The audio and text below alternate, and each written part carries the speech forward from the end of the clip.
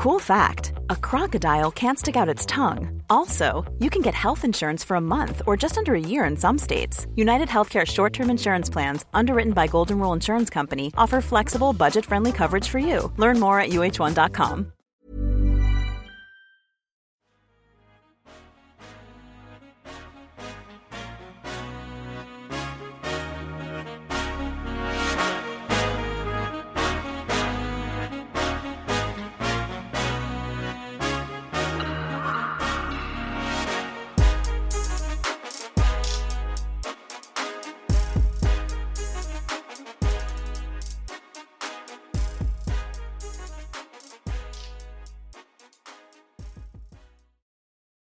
I got it. Hello, welcome to the Basketball Addicts podcast. It's the world's greatest podcast in our minds, and hopefully in your minds as well. And we always answer this question, and it's the question that everybody wants to know: is how can you hate from outside the finals when you can't even get in? But we're not even there yet. Right now, we're gonna talk about how can you hate from outside, and you're not even the greatest player of all time. Wait, pause. Wait, one more time. How can you even hate when you don't even know what greatness is? That's what our topic is today. That's a good one. How can you even hate when you don't even know what greatness is? Yeah. That's our topic for the day, ladies and gentlemen. So we're going to talk about what makes a great basketball player. Yes. What makes a LeBron? What makes a Jordan a Jordan? What makes a Magic so magical? Yeah. What makes Pistol Pete? Yeah. What makes Kareem Abdul-Jabbar? Kareem Abdul-Jabbar. I'm sorry, I'm trying to think of some stuff right now. It's good. It's good that you're what makes names. Giannis so freaky? What makes Curry a chef? These are the questions we want to ask right now. Huh?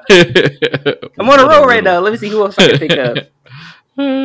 What makes a bird fly? There we go. What makes Wade County? I don't know. You get what I'm trying to get to.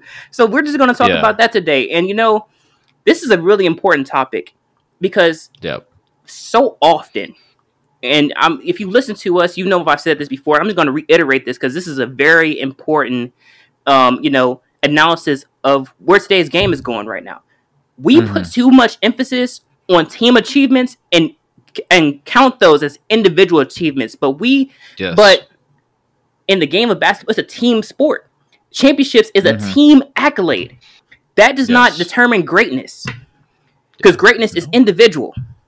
Teams can be great together, but when we talk about great player or players, we're talking about individuals. The LeBrons, the Jordans, the Magics. Those are individual players. The Kareems, the Russ, the KD, the Kyries. These are individual players. Take them off a team. These are the players. What makes these players great? That's individual. Scoring titles are individual. Assist records are individual. Steals records are individuals. Championships are team achievements. You can't win a championship by yourself. Jordan couldn't do it without Scottie. LeBron couldn't do it without Kyrie and Kevin Love and Wade and Bosh and Anthony Davis. Yeah. Kareem couldn't do it without I'm sorry. It always escapes me. Oscar and Magic. Oscar Robertson. You couldn't do it without Oscar Robertson. Magic couldn't do it without Kareem. Larry Bird couldn't do it without Robert Parrish, without Kevin McHale. Couldn't do it without Tiny Archibald. They could not have done it without them. Nope. Tim Duncan could not have done it without Greg Pop, Tony Parker, David Robinson, Manu. Yeah. Kawhi could not have done it without that. Kawhi couldn't have done it without Kyle Lowry. Yeah, Kawhi was the only star on that team, without a doubt. Pascal was really important on that team. Exactly. Yes, Kawhi was like the most important person on that team, without a doubt. That's without a doubt, right? The only star. But he couldn't have done it without Kyle Lowry, without Fred VanVleet, without Pascal Siakam. Couldn't have done it without Nick Nurse. True. These are team achievements. We're talking about the individual. What makes these players great? And I think that this is a perfect intro. I'm just going to hand it off to Jason, because I know he's been burning with this topic. This is something he's probably been thinking about for a long time. So I'm going to hand it off to him, and we're going to have this discussion. And once we post this, if you guys want to reach out to us and like have this discussion with us, I'm all open for it, because these are what makes these individuals great, not the teams. The individual. Go ahead. Yeah, I think the point of this is whenever you want to try to figure out the equation of greatness, you have to. I feel like there has to be some common understanding, and I feel like it only comes with knowledge, because somebody's opinion might be different than mine and Chris's, but if there wasn't a correct way of viewing basketball, then we wouldn't have anybody that wins championships. We wouldn't have MVPs. We wouldn't have things that you can see from championship teams and give you consistency to learn what makes them dominant and what makes them great. Their passing, defense, teamwork, camaraderie. Okay, players that emulate those type of things probably are worth more, right? It comes down to impact. Okay, when you're determining impact, what's more valuable than other things? And it's important to think about those things, because there is definite answers to those questions. There's definite answers to greatness being able to be an equation, I guess you could say. There is ways to figure that out. Some players do some things that aren't as equatable to greatness and actually winning games, because the point of determining who's the greater player is not about we're gonna have 3-on-3 tournament, who's the best, go give us a bucket guy. That doesn't equate to rings. If that did, then Melo would have done more in the East when he was really cooking with the Knicks. He would have done more, but that man doesn't defend, that man doesn't pass, that man doesn't rebound. That man's everything's a tough shot. He's forcing up shots a lot. He doesn't inspire his teammates. He's not a leader. No winning. Right? He might be a great scorer, might be great in your blacktop, but he doesn't equate to greatness as much. It's about equating to greatness. Who equates to winning more? Who impacts winning at the highest level more? Because there's some players that impact winning out of the regular season. Yeah, sure. But when the lights are on in the NBA playoffs, it's when things really matter. Can they do it? Some people don't have that. Some people don't. And I think that it's important for us to talk about this, because there's some arguments that get made for players that should never be in the GOAT talk, like Kobe Bryant. Kobe Bryant, you have to understand that Kobe Bean Bryant is never going to be better than Michael Jordan. Ever. Because of athletic gifts. But we'll get to that later. Kobe's not a great passer. Kobe, everything's a tough shot. He doesn't inspire his team. He inspires his teammates to be like really hard ass on his teammates. Yeah, sure. But he doesn't improve his teammates with his passing ability. He has his weaknesses. He's not a great 3-point shooter. He has his weaknesses. He's not better than Larry Bird, Magic Johnson, players like that who uplift teammates. You have to understand, if that wasn't the truth, then why do all the players that uplift their teammates always go so much farther than what people expect? If we would have said, hey, Chris, in a decade, LeBron James is going to go to the NBA Finals 9 out of 10 times, you would have been, no way, not possible, because you didn't understand basketball to understand why he can equate to greatness so much. That is overachieving your expectations.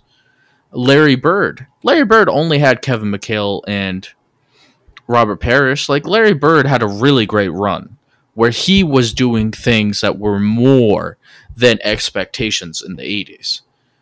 Like, there's very much a common theme, because people don't understand the equation of greatness to basketball. It's a very complex thing, but it can be explained very easily. And it'll allow you to understand what players are truly great, what players are really, really, really special, and what players are overrated and don't equate to winning basketball as much as you think. right? So this is the conversation that we're going to be having, and it's going to come down to a lot of things. And it's about discovering what things are really important, what things are way more valuable than other things. And I feel like this is going to be a great conversation we're going to have today. We're going to bring up multiple points. I mean, a few of them that I know off the top of my head is scoring, rebounding, defending. How valuable is passing? How valuable is athletic gifts? Mm-hmm. There's certain fear factor that gets put in by players like Michael Jordan, putting fear into everybody else in the 90s because of his gifts and his abilities. How much is that factored in? How much is leadership factored in? Okay, so then after we talk about all these things, because there's a counter argument to every argument. Like I said before, scoring may not be the most valuable thing if Melo isn't as valuable as he should be just because he's a scorer, right? Just because you can score doesn't mean you're great. Just because you score doesn't mean that you're as valuable as the points per game number that you have on your stat sheet, right? So we want to open up your guys' mind to think about the game of basketball a little bit more in depth so you can understand why when we say LeBron James is this great, Giannis is that guy is way beyond everybody else in the NBA right now. He's in his own league. So you guys can understand it better. So is there like a certain area or player that you want to talk about first, Chris? Because there's so many different things that we're gonna hit and talk about today. It's gonna be fun. So I wanted to see where you want to start off with. First things first, I wanted to just kind of quickly rebuttal your Kobe Bryant thing. I know we normally have the pretty much the same thoughts about this, but one thing I will say is that that's kind of been something that's followed Kobe throughout his career, is that he doesn't play well with others. It's a me game for him. But I kind of disagree with that. I believe maybe in the beginning it was, and that's kind of the narrative that was played off the fact that Shaq left and Shaq was like, Kobe, don't pass the ball. I'm trying to just be a little bit funny right there, trying to mock him a little bit. I respect Shaq with everything. Please don't step on me.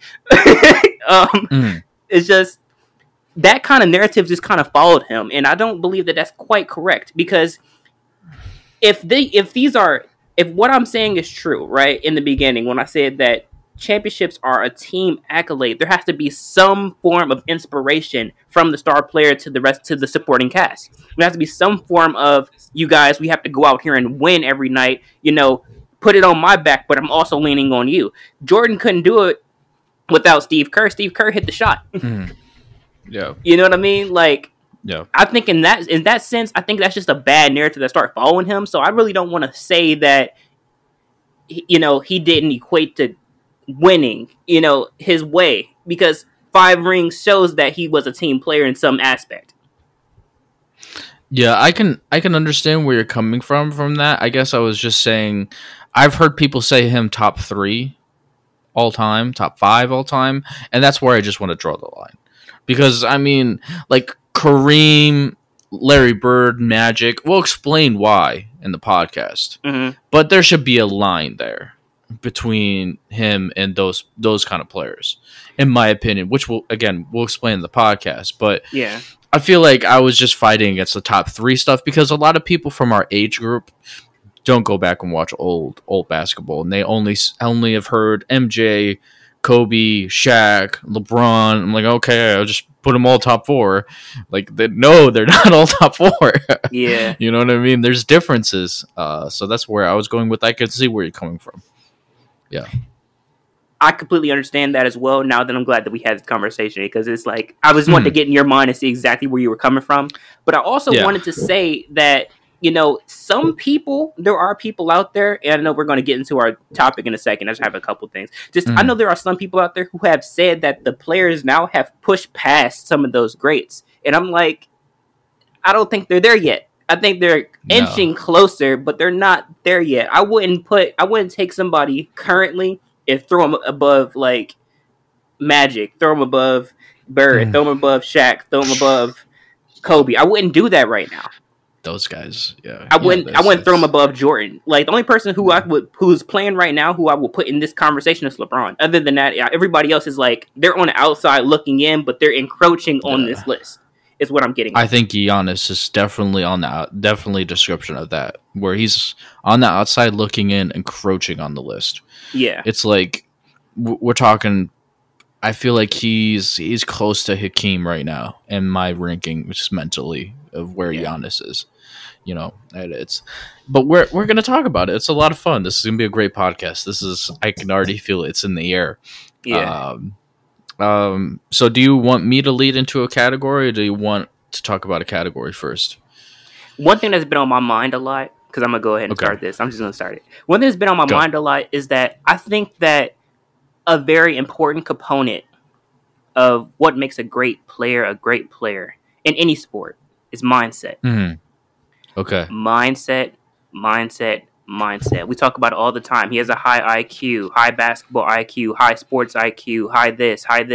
It's mindset. These are the type of players that prepare on an otherworldly level. Remember, LeBron was like, he was playing he was in the middle of a game. He was telling the guy how to run his own play. Mm-hmm. Yeah. That's what I'm talking about. It's the mindset. You don't think that how much film is being watched, how much game is being played, how much time are you putting in day after day after day when the cameras are no longer rolling? How much time are you putting in to hone your craft? The great players aren't born great. They earn their greatness. They put the time in every day. Yes, they are given some God-given physical otherworldly gifts. Yeah. Otherworldly gifts.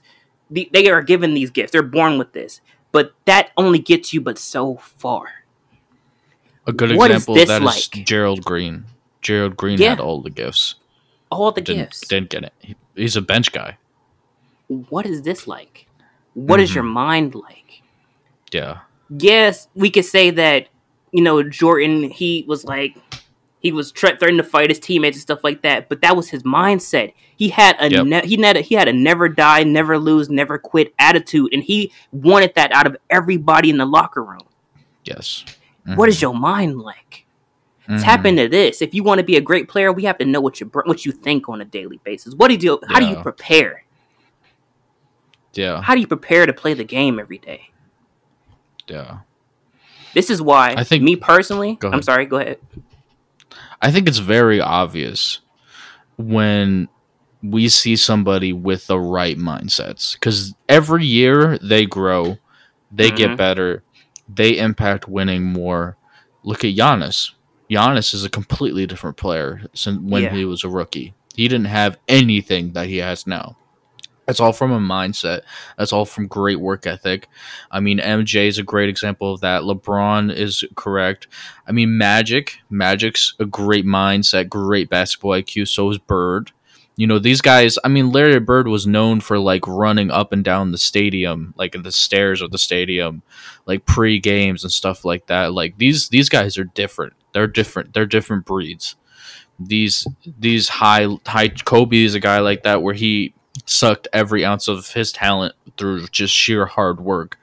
I mean, Kareem's like that as well, where he was really one of the first few guys to really take workouts and training extremely seriously in the NBA, because I remember reading his book, and he learned it from UCLA when John Wooden was his coach. So John Wooden.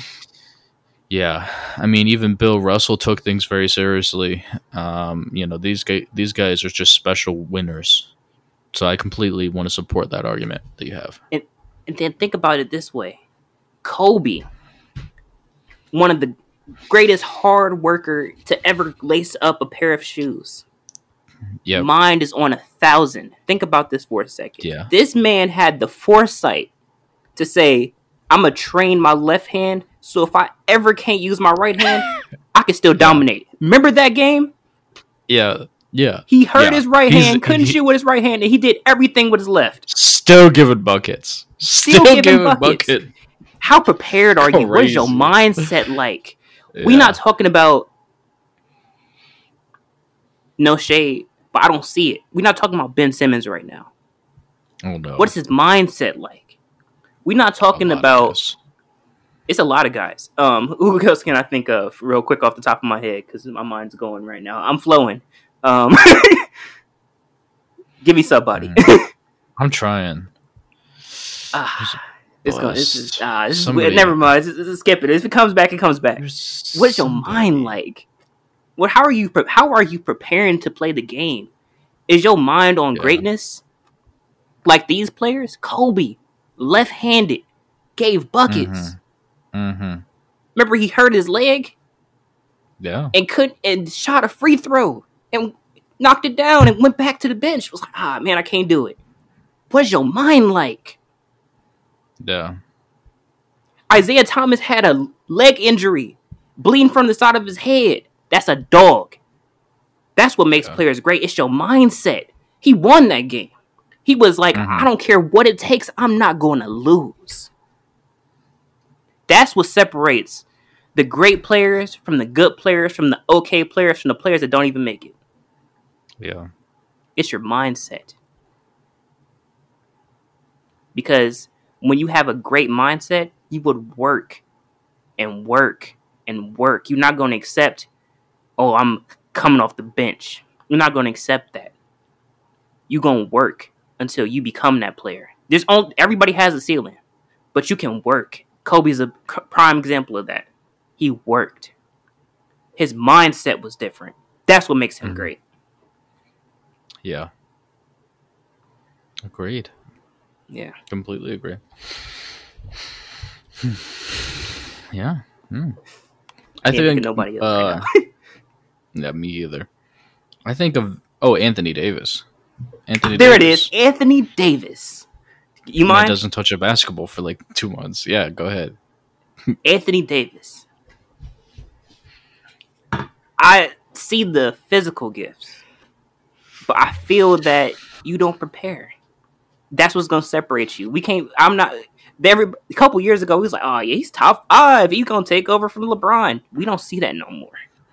What's your mindset like? What's going on up here? Did it cut off upstairs when you won a championship ring? Where's that Anthony Davis at? Yeah, you get injured. Sure. But have you tapped into the mind of LeBron James yet? LeBron went years. The Iron Man of the league didn't miss a game. I mean, he missed games. He didn't have an injury that kept him sidelined. Years. Have you tapped in with him and figured out what his mind is like? What's the resources that you've used? You injured every year, every couple months during the season, you're gone for months at a time. Yo, pinky hurt. My thumb broke. Can't play basketball. How are you working out? What is your mind like? Do you have the mindset to be a great player? Because we see the gifts. It's there. It's been proven. We seen what you did in New Orleans. We seen what you did in your first year with LA. But now it's the second and third year, fourth year. This is your fourth year in LA you about to go into. What have you done since? What's your mind like? That's what's going to separate you. If you want to be top 5 and consider top 5 and stop having people shit on you all the time and call you street clothes, tap into this. What's your mind like?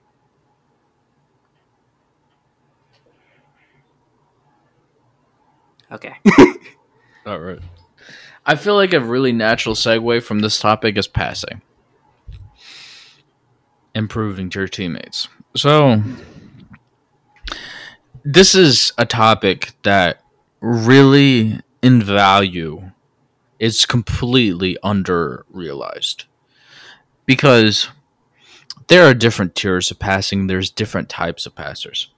There's some passers that are like Russell Westbrook, where they might have great assist numbers, but it's mostly from collapsing defenses. It's not from, man, everything I do makes everything easier for my teammates. I'm just great basketball IQ. Every pass I make is just amazing. I manipulate the game, the defenses.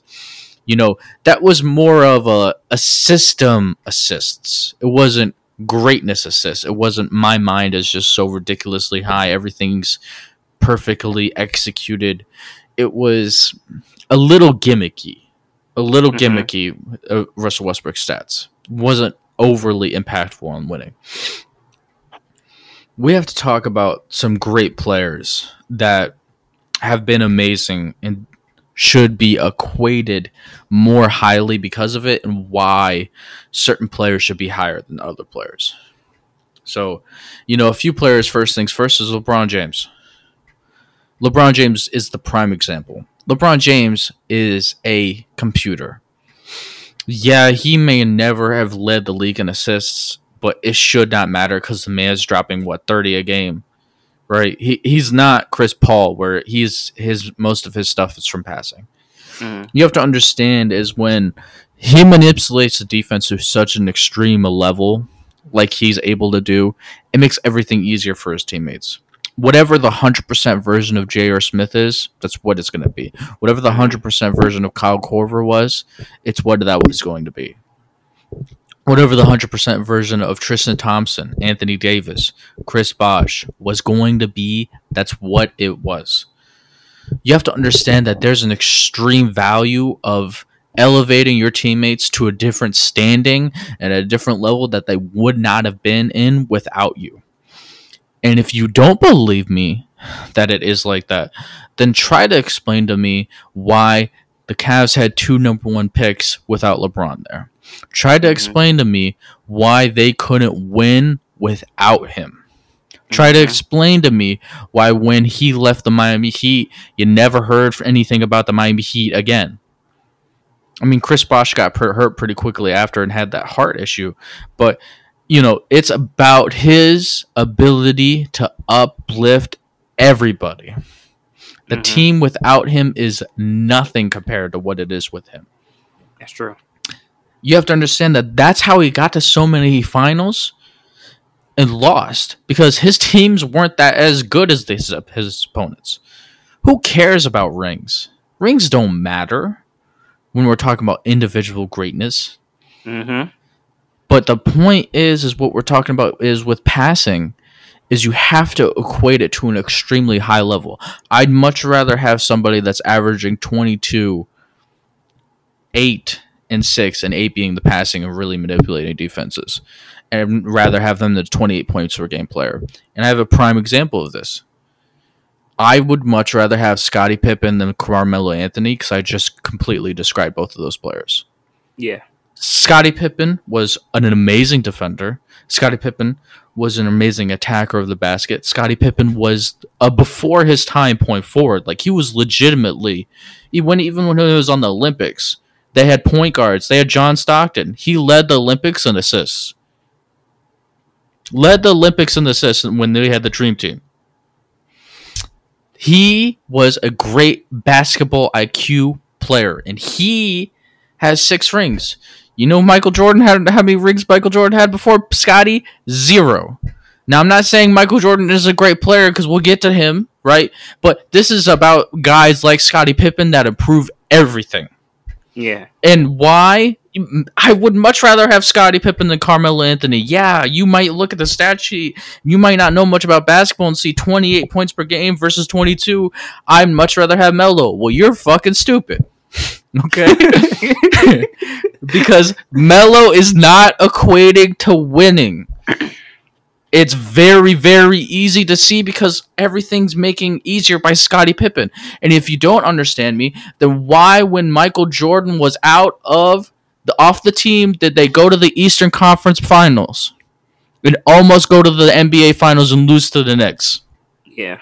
Why did they win like 55, 56 games? Hello? Scottie Pippen was the best player on the team. He led the winning in the East. Yeah. Melo ever go to the Eastern Conference Finals? No. No. No. I know of. No. Never. Melo had Allen Iverson averaging like 26, 27 with the Nuggets. Melo had J.R. Smith, who was crazy. Like, the man was 14, 15 points per game of ridiculousness. Iman Shumpert.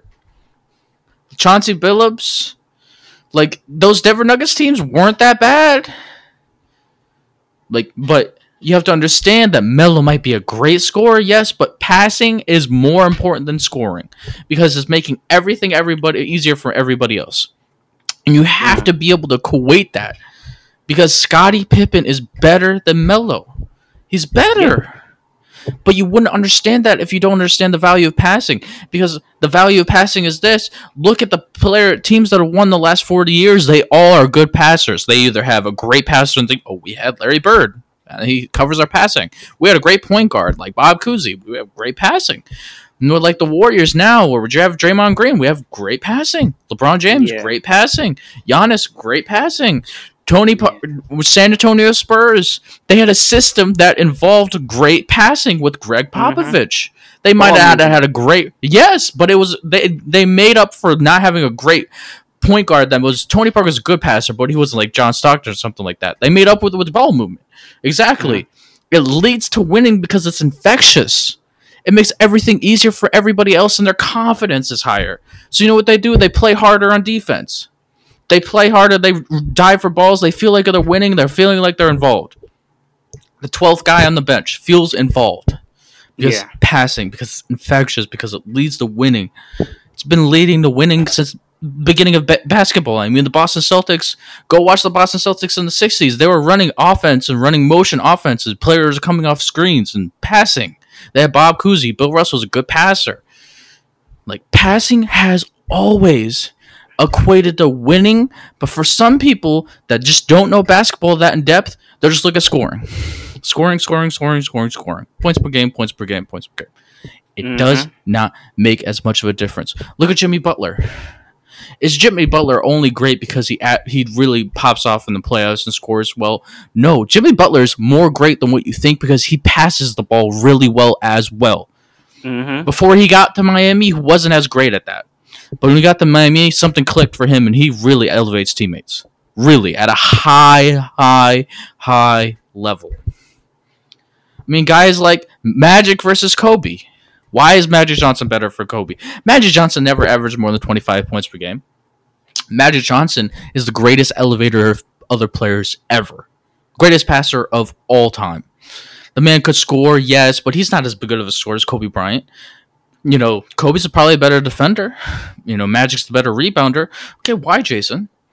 Because, one, the scoring's not too far off, where it's not like he's averaging 16 points per game. He's averaging like 22, 23. But you have to watch him play.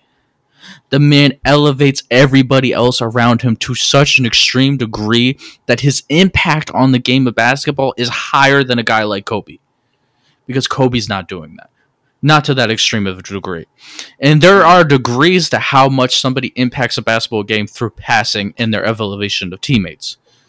And there's some people that are way greater than everybody else at it, like Larry Bird. Larry Bird was a great passer. High basketball IQ. Elevates teammates. That's why he's above Kobe as well. Because Larry Bird averages 27, 28, 29 points per game. The scoring's very close between... pure scoring debate between Kobe and Bird is close. Really close. But the passing ability of Larry Bird puts him way above him. So you have to understand these things because they really matter. Because if they didn't equate to winning, then we wouldn't have such a ridiculously long track record of being able to show you that you're wrong. Okay? Look at the Bulls had a triangle offense that involved movement and passing. The 80s dominated by Bird and Magic. Passing. Like the 70s had a lot of guys that would we win this year, but most of those guys had guys like the Boston Celtics had oh dear goodness. Dave Cowens was a really good passer. JoJo White was a point guard who won the NBA Finals MVP. Great passer. The Bill Walton won a ring in the 70s. Great passer before his time at the center position. Like, you guys have to understand that there's an extreme correlation between Oscar Robinson won a ring with Kareem as well in the 70s. Extreme correlation between passing and great ball movement and great uplifting of teammates and winning championships. And you have to equate how good of a passer somebody is and how much they elevate their teammates to equate how great somebody is. And it should be weighed heavily, much more than it currently is. Much, much more. So that's my take on passing, so I wanted to see what you think about it. So I wanted to take it a step further, because as you're talking, my mind gets to going, right? Right. So the first thing I'm going to say is that passing is a very important quality when it comes to great players because, once again, it's being prepared for that moment. Passing does something to the people around you. When you pass the ball, it builds a sense of trust. Mm-hmm. Oh, he's the guy, but he trusts me enough to take this shot, to put points on the board. He has a faith in my abilities. So it becomes psychological, not only for the star, but for the role player as well. I'm going to just throw a quick, kind of just an example, right? So we're nowhere near on the level of any NBA player, right? No. But Jason had an understanding of the psychology of basketball, right? When we played in the gym, Jay, answer me this. What was one thing you knew we had to do if we were on the same team? What was one thing you knew you had to do? If we knew you were on the same team, there's only one thing you knew you had to do. What is that one thing? Go ahead, say it. I needed to pass the ball to Chris, because if you don't pass the ball to Chris, he doesn't try on defense, and when he tries on defense, he really is good. There we go. Trust. It's the psychology of it. Mm-hmm. You have to understand your personnel. There's an understanding. I'm pretty sure there's some guys out there who's like, you know what? Listen, they are on the highest level, but I'm pretty sure they have some form of that mindset where it's like, if I don't touch the ball, if I'm not making an impact, if I don't feel like I'm getting enough touches, I'm not going to do what I'm supposed to do. Wouldn't be surprised if PJ Tucker's that kind of guy. There has to be that level. There's that level of player. It definitely is.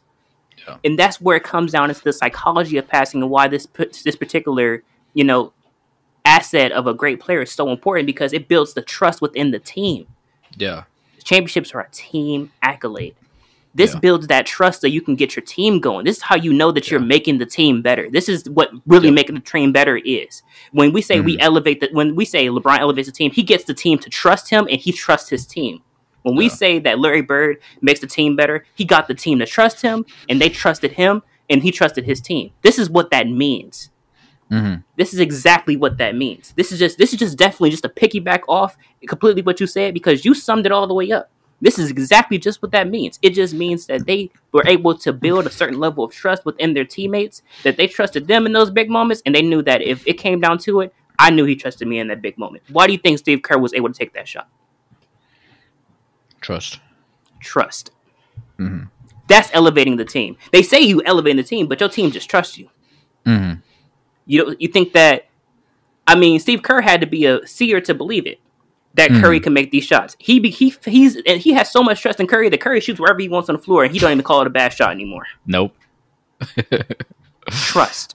You think that if it was just some random guy on the floor and he's pulling up from half court and stuff like that, even if he misses it, it's okay. Yeah. It's trust. Steph Curry's team trusts him, and he trusts the team. Yeah. I agree. So, is there anything else you want to say? No. We can move on. Okay, so there's a few topics that are still up in the air to be taken. There's athletic dominance. There's tough shot making, defense. Those are the three main topics. And rebounding, I guess. Rebounding. Okay. Just wherever you want to go. Wherever I want to go? Okay. Wherever you want to go. Easy. I've been thinking about this. So, we're going to talk about athletic gifts. All right. So, athletic dominance is important to understand when you're doing your equation of greatness. Now, there are some rare cases, like Luka Doncic, Larry Bird, where they have no athletic greatness. None. I guess athletic greatness and height. But they have no athletic greatness. But their skill is so ridiculously overpowered that they overcome those things. It's very rare. But when you're doing the equation of greatness, you have to be able to visualize why a guy, there's multiple guys that fit in this category. There's like so many. Because we are basketball addicts, we really know. But like a David Thompson. David Thompson's an example of that, yeah. But I guess the first player I want to talk about is very obvious, is MJ. Oh, yeah. Why MJ is great. I mean, you have to talk about and understand athletic dominance allows a player to do some things that are absolutely unstoppable and no matter what you do. And where they just have something in them athletically that just, oh, they can do X, Y, and Z too, but once they do that, shit, I can't do anything, right? Mm-hmm. Okay, and MJ's is, once he leaves his feet, oh shit, I can't do anything. Because his athletic greatness is, yeah, he has great speed, quickness. I mean, he's the most athletically gifted 6'6" player ever. Pound per pound, he might be the most athletically gifted player of all time. What he does is ridiculous. He's not like an overly strong player, but he has enough strength to get by in the 90s. His ability to be quick first step, to have great vertical athleticism, great quicks, all of that is amazing. But his trump card and his amazingness comes down to one thing and one thing only, in my opinion. And that's when he's in the air, he does something that nobody else has done before, nobody else has done since then to an extreme degree like him, which is the body control. His ability to shift his body like there is some magical forces controlling him allows him to overcome everything.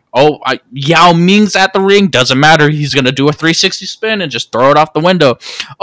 There's two people at the rim. Well, he's going to fade back while jumping forward in midair and put it off the glass.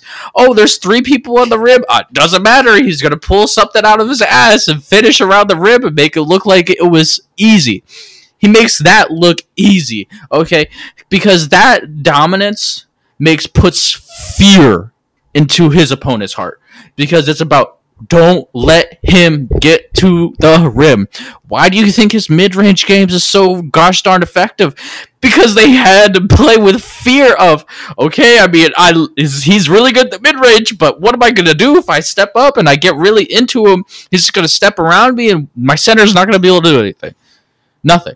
Can't do anything because MJ is ridiculous in mid-air and is so overpowered that it allows his greatness to be greater. You have to understand that greatness and that dominance of a single aspect of the game of basketball, where it's just no matter what you do, you can't stop it, has to increase the greatness of a player because there's levels to it. There's a few players that are in that tier. Shaq's in the tier with pure strength. He gets the ball near the rim.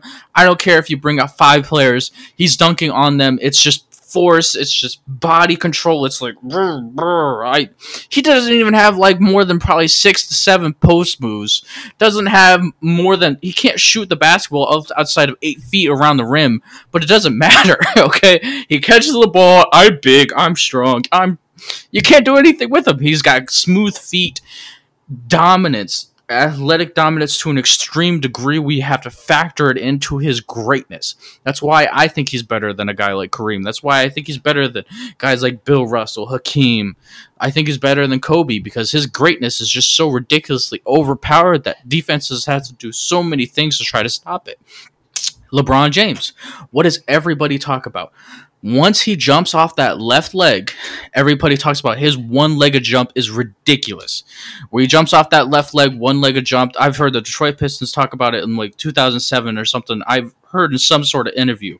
It was like somebody, I think it was Tayshaun Prince or Taurean Prince, where he jumps off that one left... Prince. Yeah, Tayshaun Prince. He jumps off that left leg, and apparently it's like a go-go stick, and it's just one-legged, and he jumps like somebody trying to, it's just ridiculous. And once he gets off his feet, nothing you can do because of strength and force, and he's like, he's like the middle linebacker of the football, basketball world. He's got that great strength and straight speed combo where it's like ridiculous what you have to deal with. And once he puts his shoulder into you, it's over, right?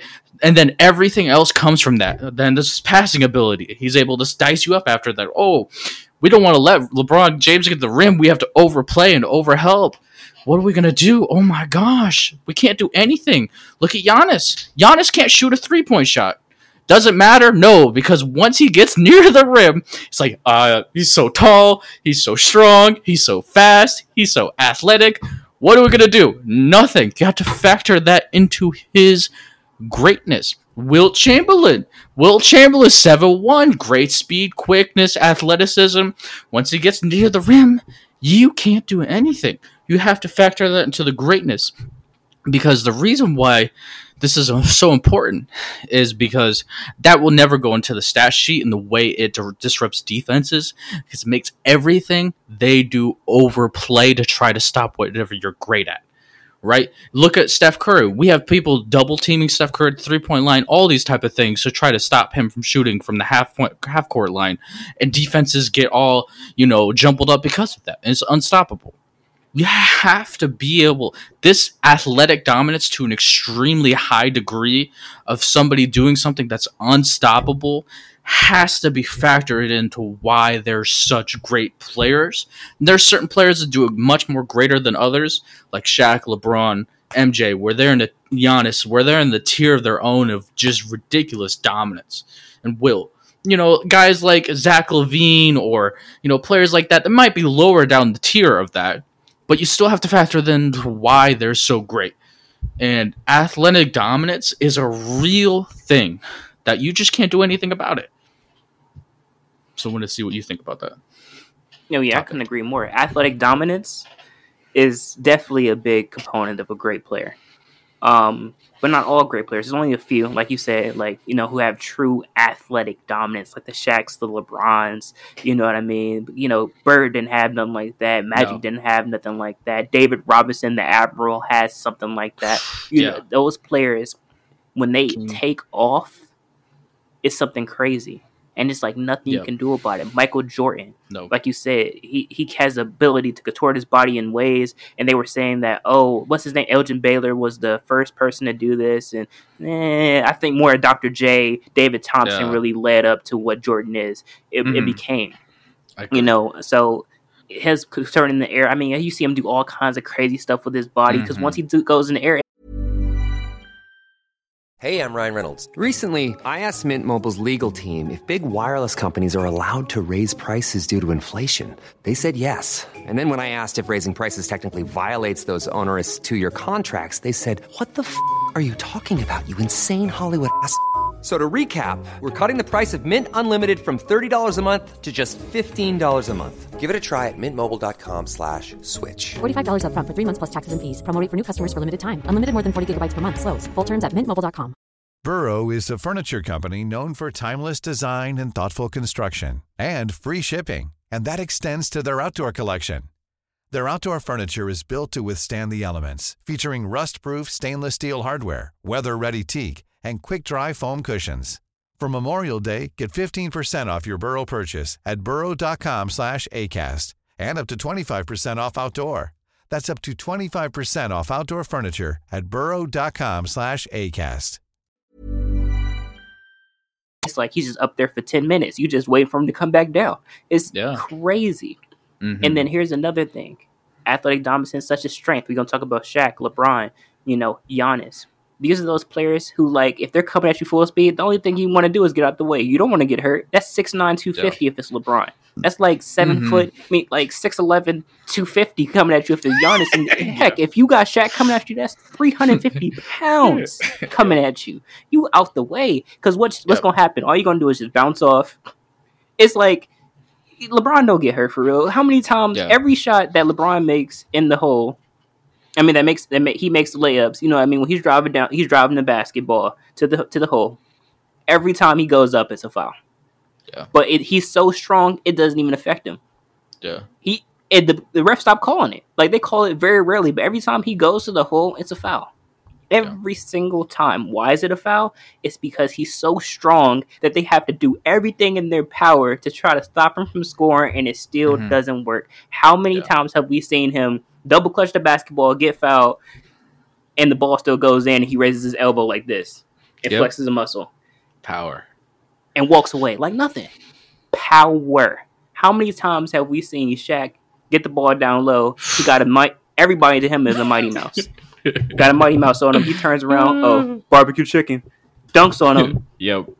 And goes back the other way. Anything. Can't do nothing about it. Nope. You can't even stop it. Even if you push him, you can't stop it. No. Giannis. We seen Giannis take souls. Pause. When he was running down the court, he's coming at you. That's 6'11", 7 foot, probably 200, 300 pounds, muscle, jacked, coming at you full speed, and all he gonna do is run, jump, dunk. That's what I used to call him a couple years ago. Giannis run, jump, dunk, Antetokounmpo. That's all he did. Run, jump, and dunk. Yeah. But you can't stop it. Nope. Dominance. Athletically. He jumped over, what was it, Tim Hardaway Jr.? Yeah. I think it was Tim Hardaway Jr. A lot of bodies. He's got a lot of bodies. He jumped over him. Like, literally coming down and jumped over him like he was nothing in the game. I think it was Tim Hardaway Jr., if I'm not mistaken. Crazy. Mm-hmm. Crazy. It's the athletic gifts that these greats possess. There's nothing you can do about it. And that's what makes them dominant. That's what makes them great. Not everybody who is athletically gifted is going to be great.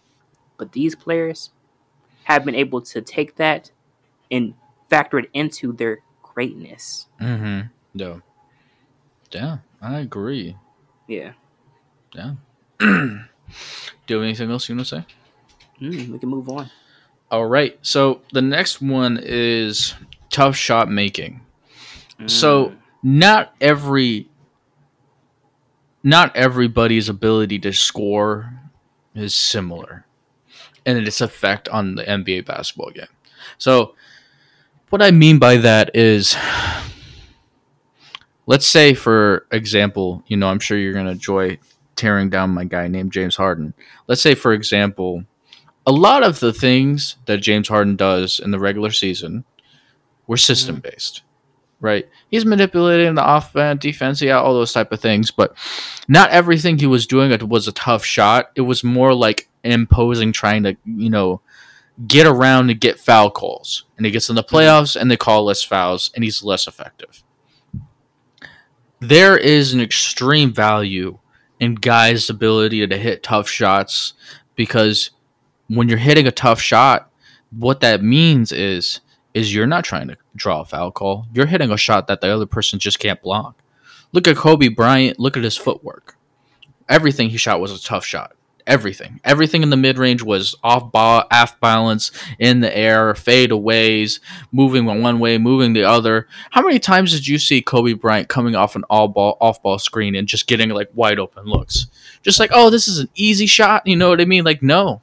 Right? No. That's why these type of players are so much more valuable, because of their ability to hit tough shots. So Larry Bird couldn't move. The man barely could move, okay? Standing from one spot, he's going to shoot with his awkward form. He's going to shoot it over you, and there's nothing you can do because they're all tough shots. Who's shooting like that? Like, what are you going to do about it? Ability to hit tough shots is extremely valuable, that leads to real value in the playoffs, because you can't do anything about it. There's no scheme that you can run. Look at Steph Curry. Look at Steph Curry's ability to hit extremely tough shots. I don't care if it's the playoffs. I don't care if it's the regular season. I don't care if it's preseason. I don't care if they're playing against Mexico. He's going to hit it, okay? He's going to hit these extremely ridiculously tough shots from the deep three-point line. And it has so much value because you can't block it.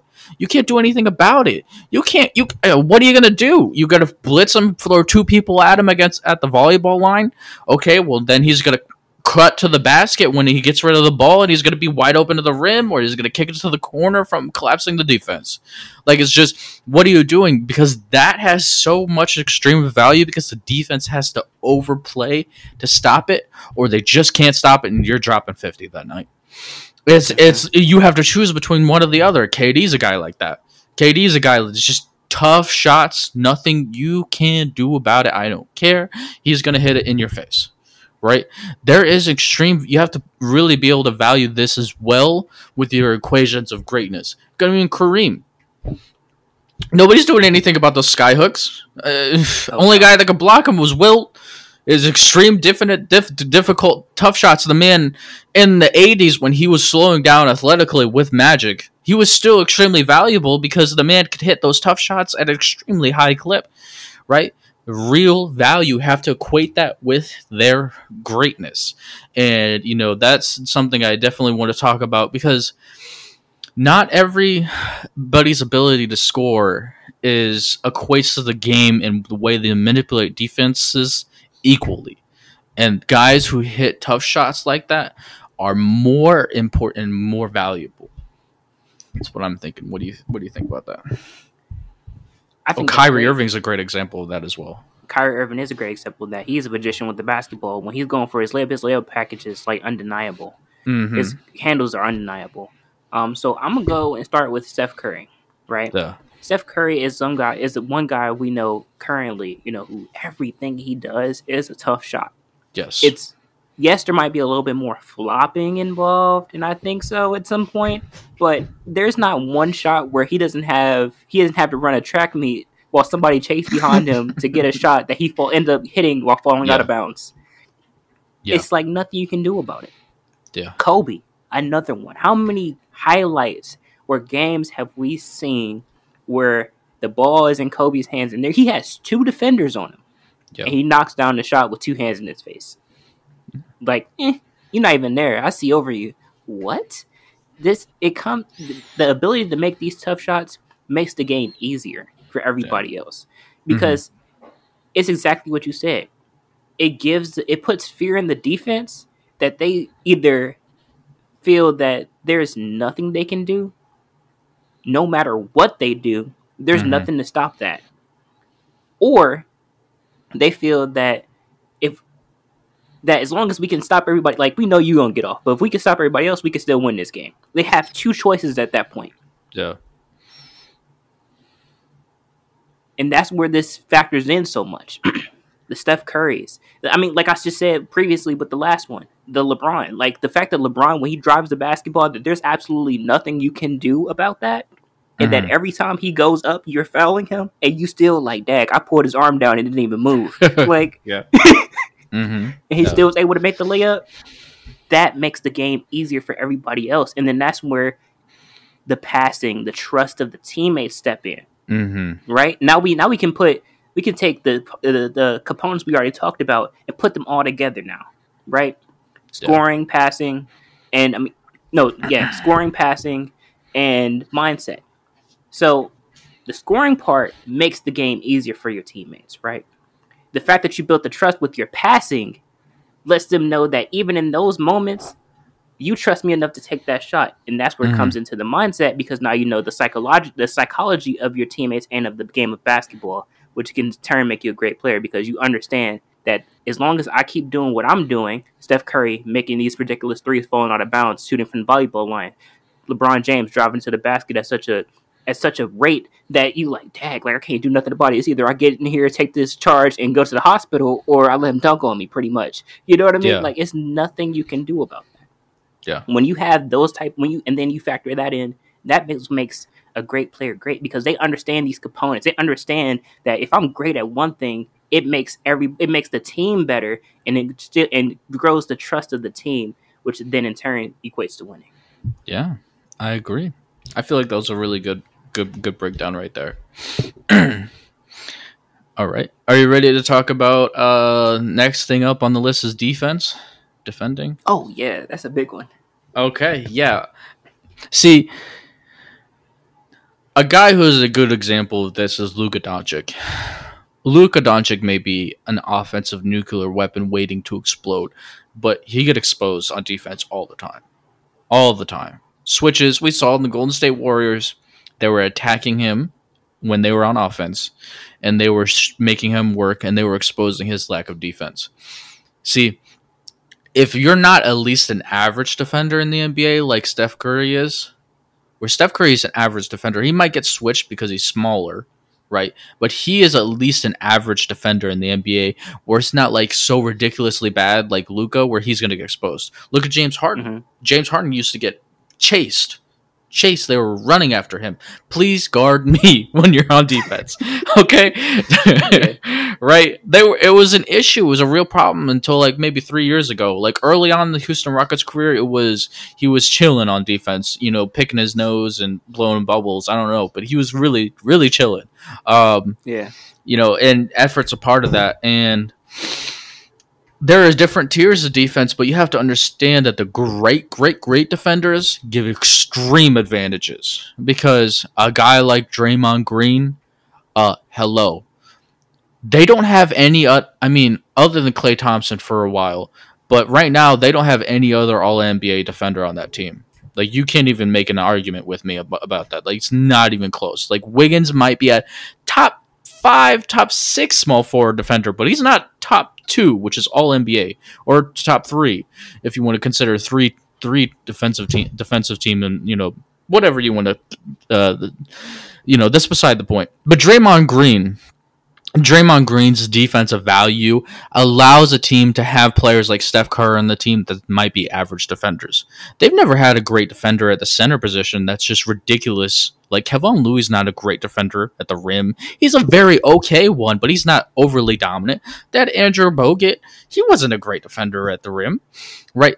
Great individual defenders allow you to not have to overplay your hand and overseek for great defenders like that to equate to winning on your team, right? They really impact winning. Draymond Green's a great example of that. Scottie Pippen, dear goodness. Scottie Pippen is the greatest small forward defender of all time. And that team, MJ and Scottie, is a great example of, if you put two of these guys that are ridiculously special together, we can be like, look, we're shutting down everybody, okay? Because if a great defender finds another great defender, now we're talking. Look at Giannis. Giannis was the greatest defender on those Bucks teams for the past 6-8 years, but they didn't become a great defense until they added Jrue Holiday. Now they have two defenders together, and now it's like, whoa, this defense is tough. What are we gonna do? Like, you have to be able to equate defense. Great defensive players may not be as important as passing, may not be as important as averaging 28 a game, but it really allows the team to be creative with their defensive schemes, to get creative with the way they build teams. And it really allows the team to really just have something that can stop other players, to really wear down other players. Having a great defender on your team allows you to be more versatile. And it really, the defense has led to winning and at least a little bit for a very long time. Offense is more important now, but defense still really matters. I mean, during NBA Finals, we got to see that with the Boston Celtics versus the Golden State Warriors and the Miami Heat in the Eastern Conference Finals. Like, all these teams have great defenders. And, it really increases the value. Like, a guy that, in my opinion, rose astronomically in value because of his defense is Jason Tatum. I view Jason Tatum completely differently now because of what he does defensively. He is a completely different tier. Before that, it was like 15 to 20. Now it's like top 10. Like, he's really knocking on the door. Like, what he does on both ends is ridiculous. Like, that you have to really, this really adds to your versatility as a player, because having a really bad defender be a great, like Melo, having a really terrible defender as your greatest scorer really lessens how great I view you. Because if you just get hunted, what's the point of getting buckets on one end if you're giving up buckets on the other end? Like, how valuable are you really? Right? So, it's about not being a super weak link like Steph. Like, I can't view Steph. If Steph was a terrible defender, I would not view him the way I do. But he is. Magic had issues defensively because he wasn't a great lateral athlete, but he still put in effort. He was still an average defender, right? Luka's a great example of somebody right now that has issues defensively and gets exposed night in, night out. And it's great guys like LeBron James, Michael Jordan, Scottie Pippen, Hakeem Olajuwon, and defenses kind of changed as well, because now it's about switchability. Draymond Green's extremely valuable because he guards 1-5, and we're trying to get switches, and LeBron was extremely valuable because of switches. Used to be in the 60s, 70s, 80s, it was about great center defenders because everybody's trying to get at the rim. Shooting guards are posting. Like, I'm not kidding. If you watch the 70s, some shooting guards are posting. I'm talking about on the block posting. Like, I'm not kidding. Like, everything was built around trying to get efficient looks at the basket, so because of that, it's about, we have to have great defensive centers. Bill Russell, Wilt Chamberlain, Kareem Abdul-Jabbar, Hakeem Olajuwon, Dave Robinson. Hakeem Olajuwon averaged like 4.4 blocks a game for a few years. So did Dave Robinson. They had a ridiculous run in the 90s where these guys are just impacting games because of interior defense. So, the value in the players that have been valuable has changed with the game. But you have to really understand and equate somebody's defensive value to how valuable they are in the game of basketball. Because a guy like Larry Bird, if he was a great defender, we'd be talking top 5 all time. Like, it would be like, if he was Scottie Pippen on defense, we'd be like, what does he not do? You know what I mean? But, the reason why he's got some people, you can make an argument for Larry Bird not being as great as he would be, because what he does offensively is his slow feet. He tries on defense, but, slow feet don't eat. He just has slow feet, has issues. But he was an average defender because of effort. So it's not an overly negative. You know what I mean? So there's differing variables on defense, but, you have to really factor it in when you try to equate how great somebody is. And also, one thing I do want to say is that when you're a great defender, it makes offense easier. Because you know that you're going to get more chances. Like, look at Kawhi and Paul George. Or let's not look at them together. Let's just look at Kawhi. Kawhi, he's built to defend. Boardman gets paid, right? Blocking shots, being a menace on the defensive end, guarding somebody. He knows he's going to get multiple chances to score because he has quick hands, quick feet, so he can get the ball out and go down the other way, and he's scoring. Those are qualities that great defenders have. Look at Dennis Rodman. Dennis Rodman may not have scored more than 10 points ever. I'm glad you brought him up. But greatest defender we've probably ever seen, or probably have never seen, because some of us have not seen Dennis Rodman play. You know what I mean? We may have only seen highlights. That's just pure effort. He's all over the place, diving for loose balls. You can't get nothing. Nothing. He's blocking shots, and it just makes everything easier. That's one less thing that you have to worry about. Yeah. On the when you're on a basketball court. Not saying that you don't have to defend because you have a great defender, but that's just one less thing. Because think about this, for example. You mentioned that in the older days, we really put a lot of emphasis on the center defender. Yeah. Right? Defending the basket because everybody's really close. If you didn't have a Wilt or a Bill Russell down there, then the other team's going to run through you. Yep. You can't do nothing about that. But the fact that you have such a dominating, menacing, person down there at the block, you know what I mean? Force. I'm going to say force. I want to say that, not person. Yeah. Force. Defensive force down there. Everything that goes up is coming back towards you. Yeah. After a while, you're like, Dad, what can I do? Mm-hmm. That's what makes Bill Russell so great, because he was a great shot blocker, great defender, but he also had the mindset and the basketball IQ enough to go, hey, listen, I'm able to get up here because I have such long arms. I can grab this ball while I'm in the air. Let me just block it to our teammate. We go the other way, fast break. That's why they called it the Boston, because they were so great at running fast breaks because of the defensive prowess of Bill Russell on the other end that allowed these fast breaks to be possible. If you can't get inside and everything goes up, is blocked, or it's rebounded, then you can't do anything about it. Defense is important when you talk about the great players or just the great defenders, period, is because that makes the game easier. If you know that you have somebody down there who's going to either A, block, be a menace, foul, or rebound at such a high level, then there's nothing that the offense can do. They have 5 plus like a big one that they have to defend. They have to worry about. It's different, and then where it gets even more special, right, is when you have a player like LeBron, Jordan, Kobe, who can also put pressure on the ball on both sides of the floor. When the ball is in these guys' hands, you know it's going to be a problem for you. You have a long night defensively.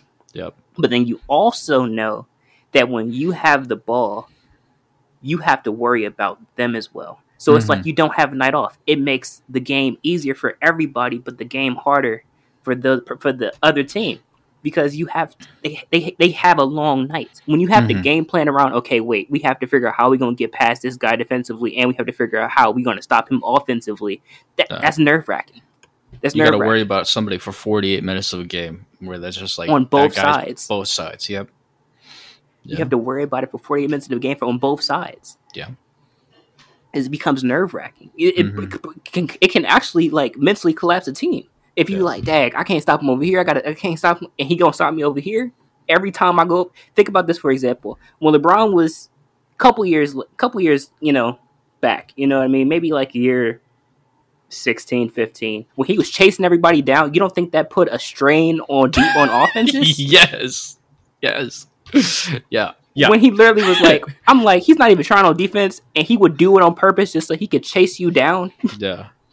That's demoralizing. Chase down blocks is LeBron James's crescendo. NBA Finals, Iguodala, J.R. Smith cuts him off. Wow. Yep. Man, great moments. It's like, he makes everything. We have to worry about that, you think like, oh man, he's not even trying on defense, and then he was letting you go by purposely so he could chase you down. You know what that does for the crowd, for the team, and for the opposing team? That demoralizes, lifts your team up, because you're like, no matter if he gets by me or not, we have LeBron. Yeah. No matter if he gets by me or not, we have Mike. No matter if he gets past me or not, we have AD a couple years ago. No matter if he gets past me or not, Giannis. We have Kobe. No matter if he gets past me or not, we have Shaq, Wilt, Bill Russell. Yep. No matter if these guys get past me, I'm not going to be demoralized by it. I'm not going to feel bad because we got these guys right now waiting in the wing. And they're striking fear defensively and offensively into the team. Yeah, it's true. Basketball is more mental than we think it is. Mm-hmm. You could be a great player, great scorer, but it's mental. Great defenders do strike fear into offensive players. Yes. Yeah. And great scorers strike fear into defensive players. Yeah. It's psychological. It's all mental. It's a mental game. Yeah, I agree with you, Chris. Yeah. Is there anything you want to talk about before we kick it to rebounding, and then we'll talk about some other things? Okay, so the rebounding is probably not going to take as long because it's lost its value as when the modern NBA, more people shoot threes. When you shoot threes, naturally rebounds come off the rim a little farther out than when you're shooting like in the post, and it bounces off with less force. So, great rebounders are a little more less valuable now because of the different ways the ball can come off the rim. That's why you see a lot of guards now have Russell Westbrook with 10 rebounds because everything's coming off the rim differently. But especially with earlier days in basketball, rebounds were really, really important because, one, they weren't as efficient at scoring the basketball, so second chance opportunities were extremely important. And it was about controlling the pace of the game, and it was about, once you miss once, oh my gosh, that guy's near the rim, we're never going to get this ball back. That's real fear. And somebody that really epitomizes the value of rebounding in his era, I think is a little underrated, is Moses Malone. Moses Malone's the greatest rebounder of all time. And some people say Dennis Rodman. I don't want to hear it. Okay, the man would average like 15, 16 rebounds a game. Like, you have to watch it, and then you understand it. He just had some magical connection with the ball when it was coming out the rim, like he was dating it. It's like his some sort of mental ridiculousness that Dennis Rodman could do, but it's just Moses was greater at it. Where Moses won the MVP, right, when he the 76ers won the championship, the 81 or 82 or something like that, where he was the best player on the team, better than Dr. J. He was dominant. His ability to put force on the game through rebounding was ridiculous because he was able to dominate the game. Oh, we missed. Okay, we're not going to get back. Oh, we had a great possession. We were playing great defense. Oh, crap, Moses Malone's at the rim. He's going to get this rebound. Right? It has real value for people who did it at an extremely high level earlier in basketball. Now, Moses Malone might not be as valuable now because the ball is coming off the rim in different ways, like I explained. But pre-2010, this is really valuable. Dennis Rodman, ridiculous at it, really valuable at it. Tim Duncan, power forwards in the Tim Duncan, Kevin Garnett were great rebounders. You have to elevate how much you view them. And, the people who can do everything in the game of basketball and have no weaknesses usually are good rebounders as well. So, Giannis is a great rebounder right now as well, too. So, it doesn't have as much value as defense as, well, in the 70s, 80s, it had more value than defense. But, now that we're talking about it's an intricate thing, so I want to see what you think about it. I would say it still holds up to the same amount of value. Really? Because, like today? I would. Okay. I would. Even though we shoot longer, even though, but still it's getting control of the ball. That's a turnover. That's demoralizing, especially if you have already like 6 turnovers and you just a point away. Somebody gets the rebound, the whole game shifts. You know what I mean? You can slow the tempo down. Okay, we got one shot. You know what I mean? We get to try this. You know what I mean? Rebounding becomes really important, especially in those clutch moments, and even during may not be like completely all throughout the game. But if you're down and you're like one rebound can change the whole tide of a game, and either way it goes. We've seen this many times. You know what I mean? Like, you've been down, you give it to your star, the guy shoots, he misses, rebound. The crowd's quiet now. I don't know what to do now. We're about to lose. It's 5, 4, 3. Oh, we lost the game. You know what I mean? It can go that way. Yeah. Because what the rebound does is, and what basketball is and always will be a game of runs. Rebounding allows those runs to start. Defensively, you know what I mean? You lock down, you grab the rebound. Okay, we're on our way. Fast break, or we're slowing it down. More than likely, you're going on the fast break. What you do then, from there on, you have choices. You have layup, you have mid-range, you have 3-point. Whatever shot it goes from there, that all starts because of the rebound. And then it comes back the other way, and then you're like, okay, we can do this again.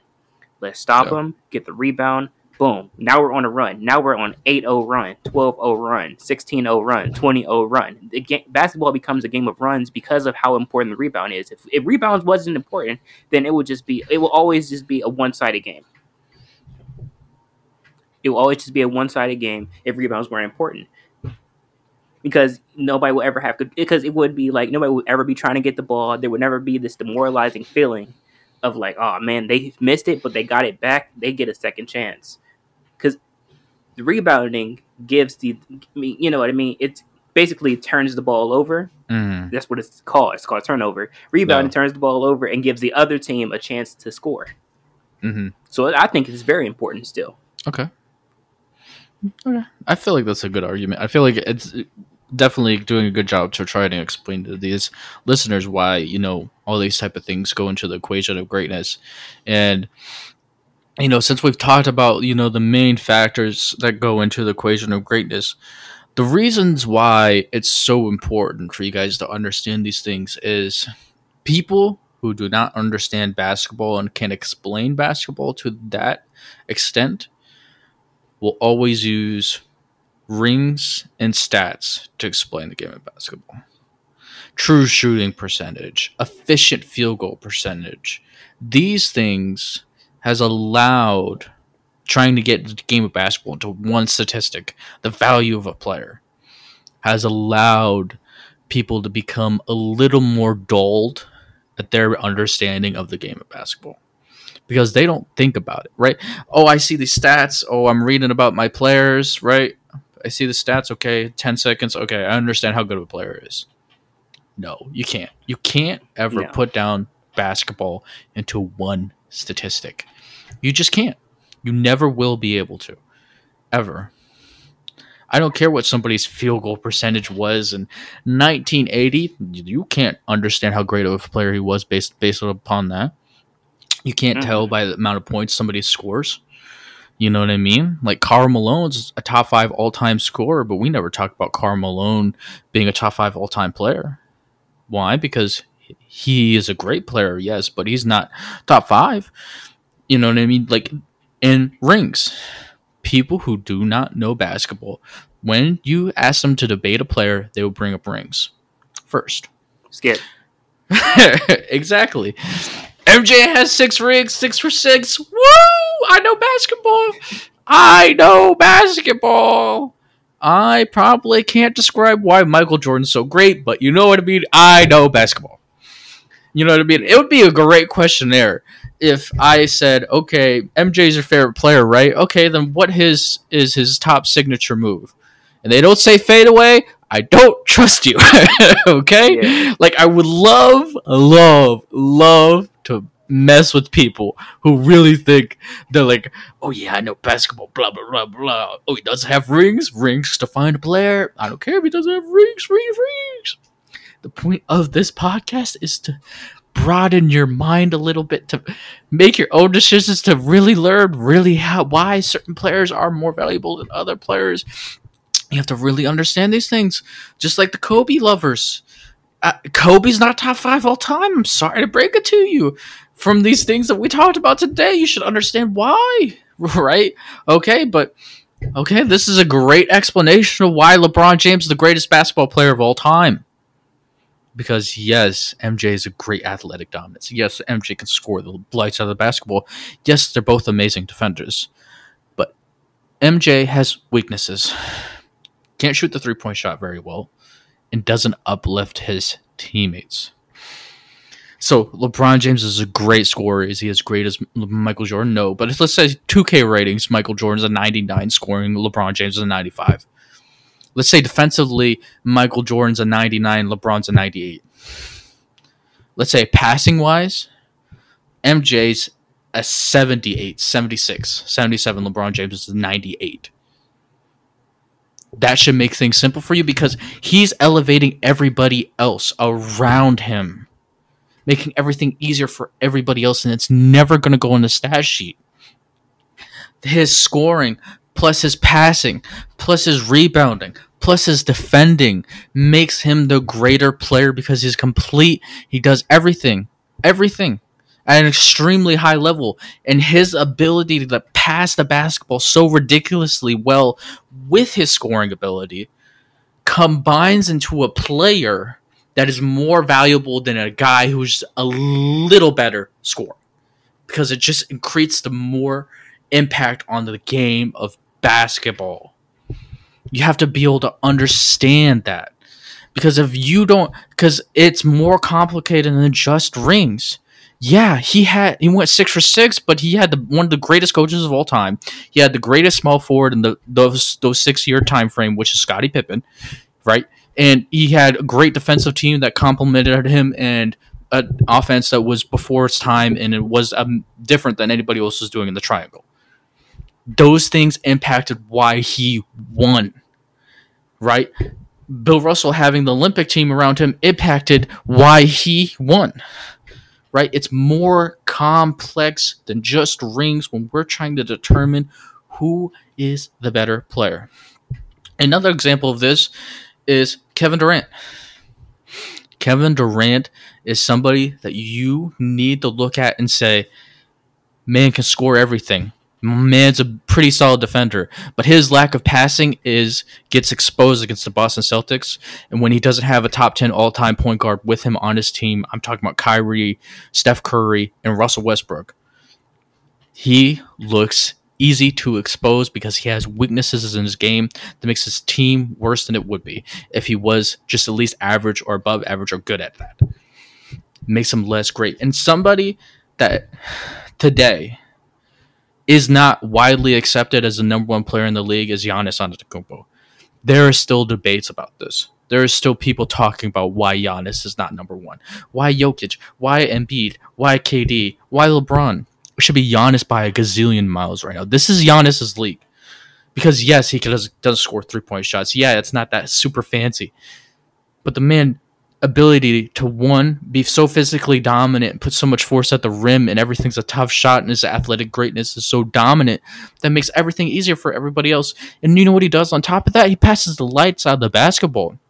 You want to run complex defenses? 3 years ago, when the Miami Heat were running the defense where they were just stopping him at the rim and exposed him, he's grown since then, and his passing ability is elite. He improves his teammates to an extremely high level. And he does it on the other end as well. He's a top 3 defender in the league. ridiculous. Rebounds the basketball. It should be him by a million miles because his impact on basketball is so much more grander than anything else. You should have Magic Johnson really high because he impacts basketball on an extremely high level. You should understand that Shaq's ridiculous, and Shaq should be insanely highly rated because of what he did physical dominance-wise. It's why Wilt is better than Bill Russell. Bill Russell's a great defender, yes. Does he have great mind? Yeah. But he can score more than 20 points a game, so there's a limitation on how great he really is.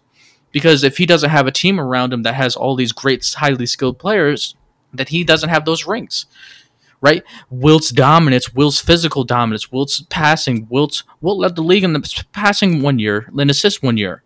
Like, you have to factor in all those things to understand why Wilt is so great.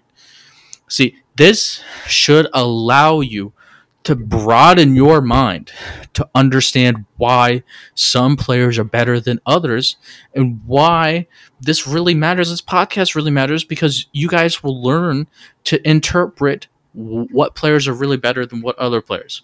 Like Nikola Jokic is ridiculous right now. Nikola Jokic is a great passer, great scorer. He might not be physically gifted athletically, but what he does elevates his teammates and is so amazing. Right? It's just, there are certain players that when we talk about all time, sometimes the great scorers get overrated a little bit. Like a guy like Kobe, you need to move him down the list, be a little less biased to what you've seen recently, and expand your mind to understand why players like Larry Bird, Magic, LeBron should be ahead of him.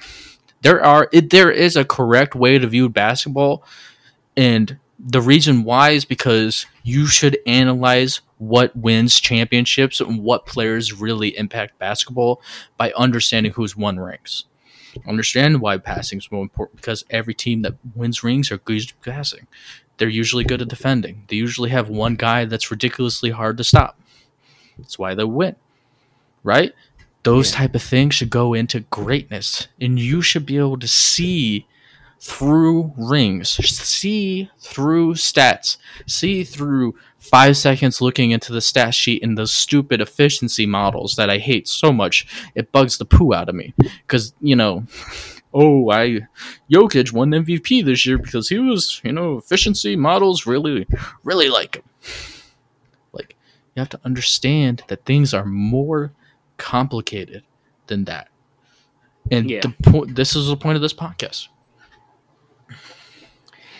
I just want to go into real quick the reason why we have this, I would say, thought, right, is because of basketball media. They have put such an emphasis on rings and have equated a team accolade and made it an individual accolade when it's not. Yeah. That's why you have players who leave teams now, and you're like, I wish it was like the 90s. No. Yeah.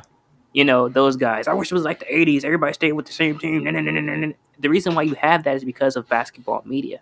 Basketball media has put such an emphasis on rings that now if you don't have a ring, no matter what gifts you possess and how great you are on the basketball court, you will never be great in their eyes until you win. Yeah. LeBron, a great basketball player, right? There was times where Stephen A. came on the show and was like, what have you done? Win something for once. Win. His greatness is spewing. Is leaking. Great. Mm-hmm. Greatness on the basketball court. Greatness off the court. And you just win something. I mean, of course, you want to reach the pinnacle, you want to win a championship, but that's a team accolade. You can't go, well, LeBron lost this game, the Cavs lost that game. Yeah. You can't go, you know what I mean? You can't go Miami. You can't go, well, LeBron lost the game for the Miami Heat because he had a meltdown. It's a team game. Yeah. One player does have an impact. You know what I mean? When your star player doesn't quite step up, it can make a difference. Mm-hmm. Don't get me wrong. But it's a team sport, a team accolade. MVP, even though it's very skewed in how they view it, and there might be some voter fatigue, and you're like, I don't really like this guy, so I'm not going to vote for him, but I like this guy, and so I'm going to vote for him. Because that's an individual accolade. MVPs are earned. Yeah. Scoring titles are earned. Yeah. Assist records are earned. Those are individual accolades. That's not something that a team does together. I mean, well, in a sense, yeah, because when it comes to passing, the fact that assists only happens when the person scores. Yeah. So that's a little bit more of a team thing.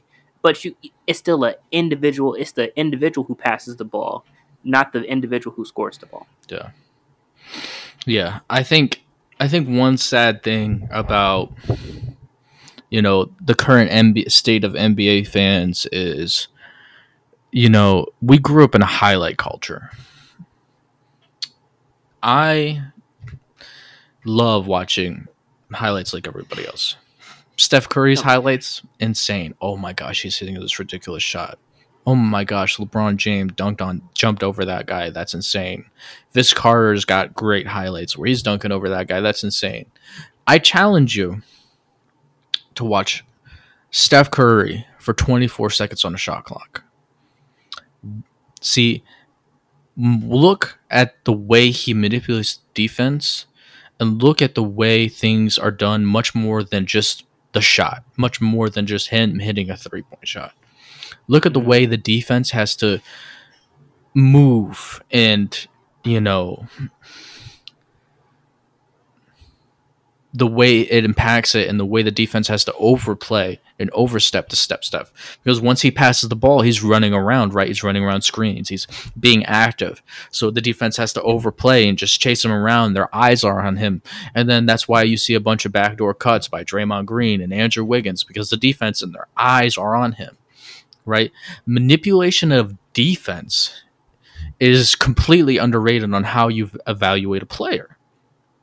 Because once you understand the way somebody manipulates defense, then you can understand that there is more impactful things than just somebody scoring.